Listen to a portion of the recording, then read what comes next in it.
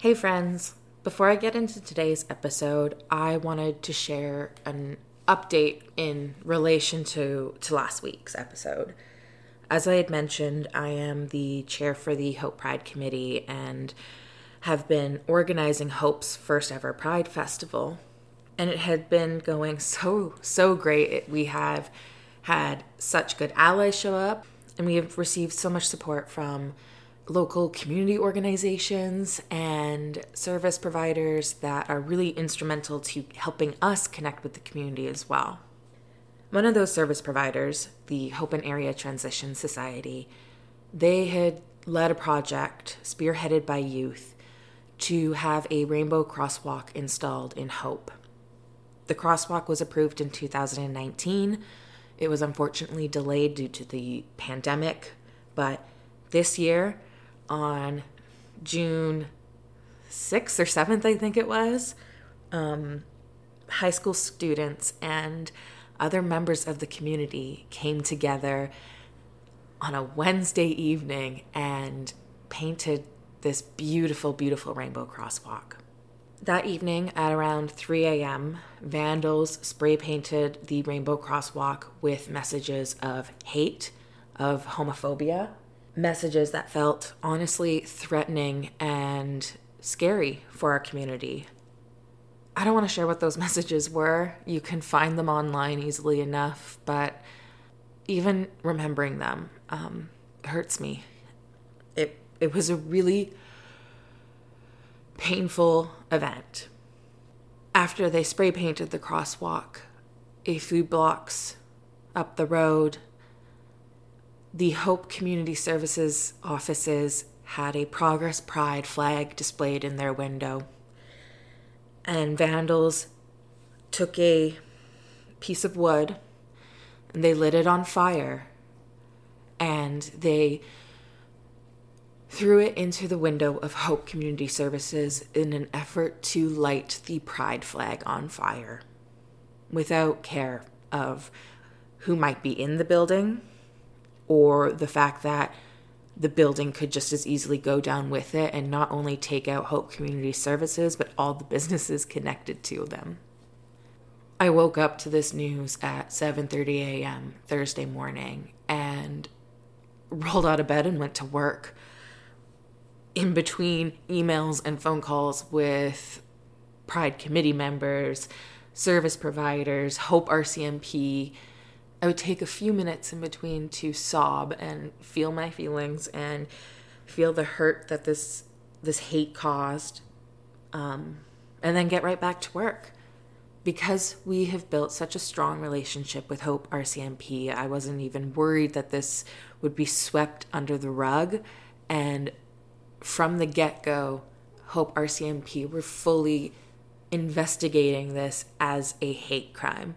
It was a targeted attack against the queer community of Hope. And so they were treating it as a hate crime, just as they should. Not every community has a police force that would do that. Not every community has a police force that would, from the start, say this was a hate crime and it's not going to be accepted in this community and we are going to investigate it as such. But there are two things from this incident that I'm really walking away with. Two things that have allowed the hurt, this fear, the pain, and the anger from these incidents be processed. The first is that the flag didn't burn. I bought those flags. Hope Community Services purchased their pride flags through Hope Pride. I did not buy high quality flags. They are not flame retardant flags. This flag should have either gone up like fireworks or melted like plastic. But the flag didn't burn. It sustained minimal damage. I've seen it. It's noticeable, but it's so unaffected. The flag didn't burn. And that says something. It's so symbolic of our community, of how we are saying that you haven't seen us before, and now you are seeing us for the first time because we're no longer hiding, and it's making you uncomfortable, but your discomfort is not going to put us back in hiding. We are not going back into the closet. We are here. We are a part of your community, and we deserve to be seen. The second thing that really has given me strength these past 72 hours or so has been the response of the community to this hate. By 8:45 a.m., high school students in droves came to that crosswalk and repainted what they had just painted hours before. The crosswalk was fixed before I even had a chance to see the damage myself. And that show of resilience and strength and refusing to allow hate to win or to allow hate to diminish the celebration and joy and the party we are having this month in Hope for the first time. Those kids, they are what fill me with the strength to do this work. Now, let's get into today's episode. Welcome to Tarot Reflections, your tarot pulls for self-reflection and introspection. I'm your host, Megan Brookhorst. Are you ready to look into the mirror that reflects back your mental and emotional state? Then get comfortable, take a deep breath, and let's get reflecting. Okay, so full transparency, friends. I am writing this episode stoned. So the ideas I'm about to dive into, well, they'll either make complete sense and bring new insight into our lives, or this is about to be a rambling mess, and the only reason I moved forward in recording the episode is that I'm a little uncertain if this makes any sense and am worried imposter syndrome might be taking over. The good news is I have some fantastic friends who listen to the podcast, and they will tell me if I'm talking nonsense. So in next week's episode, you may find me apologizing to you. If you're new to Tarot Reflections, welcome to the pod. I'm Megan Brookhorst. I'm a mental health tarot card reader, a wild witch, and community cultivator, and I do not normally write podcasts stoned. But I also have ADHD, and I utilize cannabis in my spiritual practice. So when this idea hit me while I was doing some magical self-reflection, I knew I better write it out before it was completely erased from existence. Are you still with me? Great, because now I'm worried I've built this concept up way too high. So without further delay, friends, this week I want you to find a moment where you can connect with yourself, connect with your intuition, and ask, do I know how I feel, or do I know who I am? Now let me put this into a more tangible context. Imagine you had a Facebook friend who, in 2021, posts to the world, "My family and I are proudly unvaccinated. We respect your decision to vaccinate, but don't force us to." I don't imagine something like this is hard for many of us to relate to. Reflect on the inner dialogue you would have in your mind. What is it you're saying?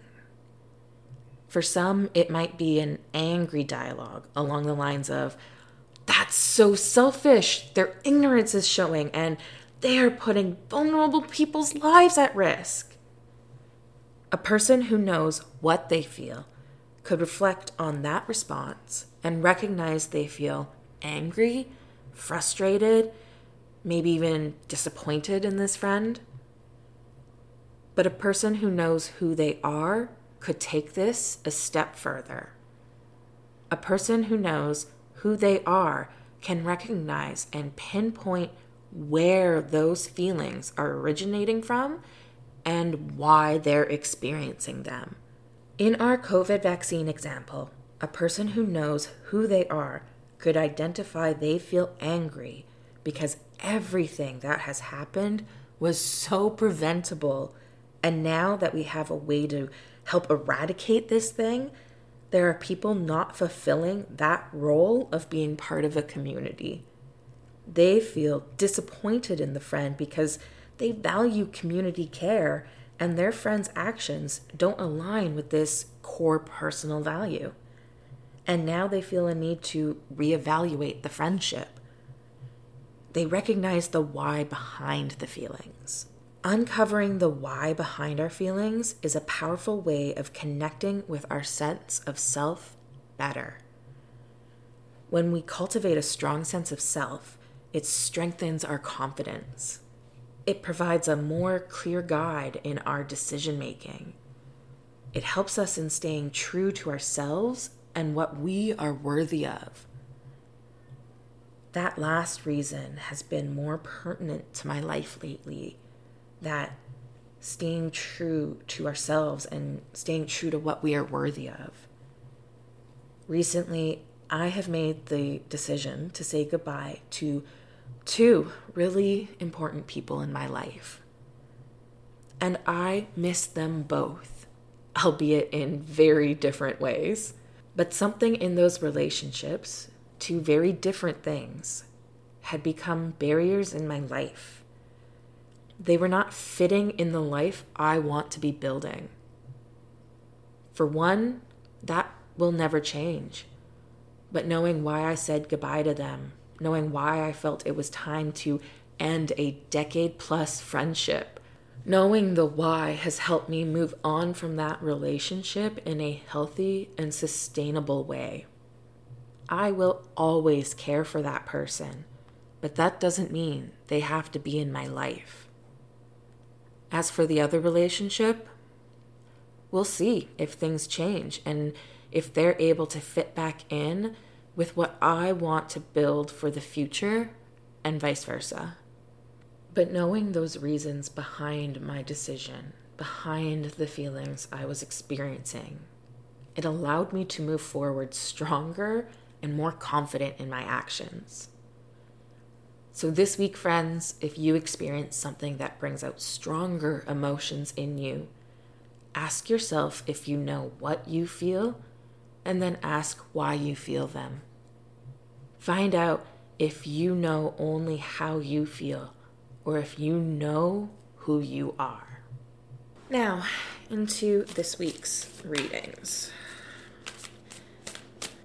This week, our message from the universe is through the Queen of Wands reversed. This is a week to connect with our shadow self, the part of us we try to hide or run from, parts that are inextricably connected to our identity. But these are the parts we don't like to show. The Queen of Wands in reverse is telling us to connect with this side of ourselves because it exists for a reason. It's part of you. You need it for something. It is here to show us something we need to know. Oh boy, are we in for some deep, contemplative self-reflection this week, friends.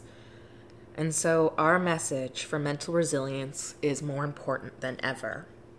And this week, interestingly enough, it comes from the Hanged Man, which is a message of letting go or surrender. It's also a call for a perspective shift, that the old ways of doing things are no longer serving you. This reinforces the Queen's message that you need to connect with what you've been hiding from. It's what you need to be using to get through some type of barrier, something causing you to feel stuck. The Hangman is also a sign that it's time to slow down, reflect, and consider what is causing you to stay in a familiar routine that isn't bringing you the results you want. Oh, holy crap.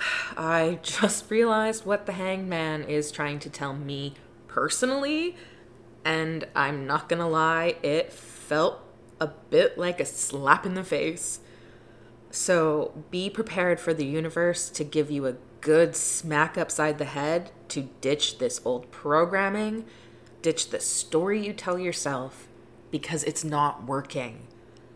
It hasn't been working for a long time, and it's time to get past it. Oofed. I am feeling a big, heavy, deep week is ahead for us friends. That's it for this week. If you enjoyed the episode, please consider giving me a 5-star rating and review on iTunes or Spotify. Those ratings and reviews truly give us podcasters life and resilience. You can find me over on TikTok at Tarot Reflections Pod or on Instagram as Megan's a Witch. All the fun links and ways to connect with me can be found in the show notes. Until next time.